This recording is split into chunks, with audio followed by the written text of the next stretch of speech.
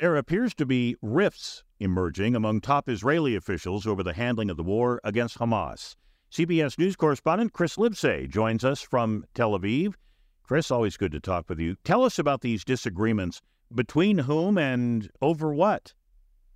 Right. Well, the disagreement in question here comes from, between Netanyahu and a war cabinet minister named Gadi Eisenkot. He's a very specific, his story is very profound because he actually lost his son, who's a soldier in the IDF, fighting in Gaza right now. So they carry a lot of weight. He called into question Netanyahu's talk of complete victory over the terror group, saying that it was unrealistic. And he even suggested that new elections should be held within months to restore public trust in the government following the October 7 Hamas massacre. Because keep in mind, who was in control of Israel when that happened? This happened on Benjamin Netanyahu's watch, who had always touted security as being his primary platform, yet the biggest security failure in the history of the Israeli state happened on his watch. So he's really feeling the pressure now from multiple angles, because you also have routinely protests taking place in Tel Aviv. Just last night, you had mothers of hostages who were blocking traffic. In fact, some of them, along with other protesters, were arrested for the public disruption. These are the lengths people are going to right now to call Netanyahu's primary policy, his conduct of the war, into question, and they stand to lose more than anyone. If this is how they feel about his policy on the war, then it suggests that his days could be numbered if the cabinet is now starting to question it as well. He only has a mandate to serve because of this war, but that also calls into questions his motives for wanting to prolong the war, or if he wants to prolong the war. Chris, is there a pathway to freeing the hostages other than a full ceasefire?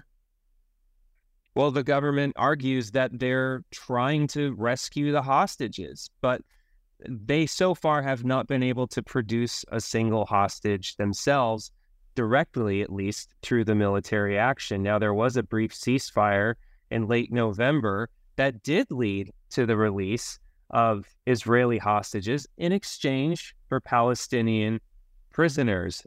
But, that's their argument. Look, ceasefires work, not the war. Of course, Netanyahu counters, well, it's the war that gives us the leverage in order for the ceasefire to work. So what this really shows is that there's fraying at the core. You had strong unity on October 7th to fight this war, no matter who was leading the fight, because it was no time for squabbles. But this shows now, more than 100 days into the war, that unity is really at risk.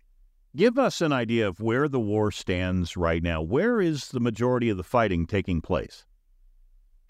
Well, it depends on how you define the war. I mean, now what's happening in Gaza is starting to look like a battle in an ever-expanding theater of war that stretches down to the Red Sea, where you have the Houthis in Yemen that are now attacking cargo vessels, they say, in support of the Palestinian cause, but they also happen to be proxies of Iran.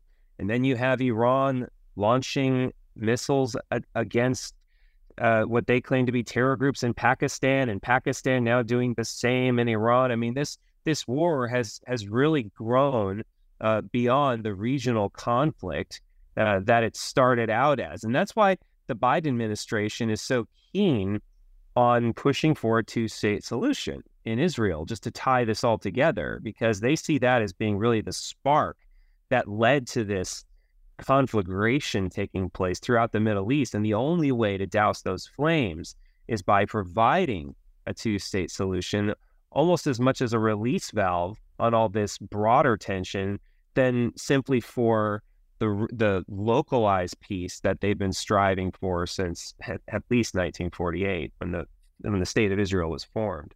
Chris, our last 45 seconds or so, Prime Minister Netanyahu has flat out rejected any suggestion of a two-state solution after the war. You've taken the temperature of people there in Israel. Where does the general population stand on the idea of a two-state solution? Well, I mean, of course, this is a pluralistic society with a lot of different views, with a thriving democracy. But the fact is, he definitely tapped into something, Netanyahu, when he said that his primary objective right now is security of the Israeli state. That is absolutely all pervasive here across all political backgrounds, because everyone was traumatized by the barbarity of those attacks. They have not recovered from that. So it is universal in Israel that most people are simply thinking about how to prevent something like that from ever happening again, and they can save talks about a Palestinian state for tomorrow. All right, Chris, thank you for talking with us. CBS News correspondent Chris Livesay in Tel Aviv.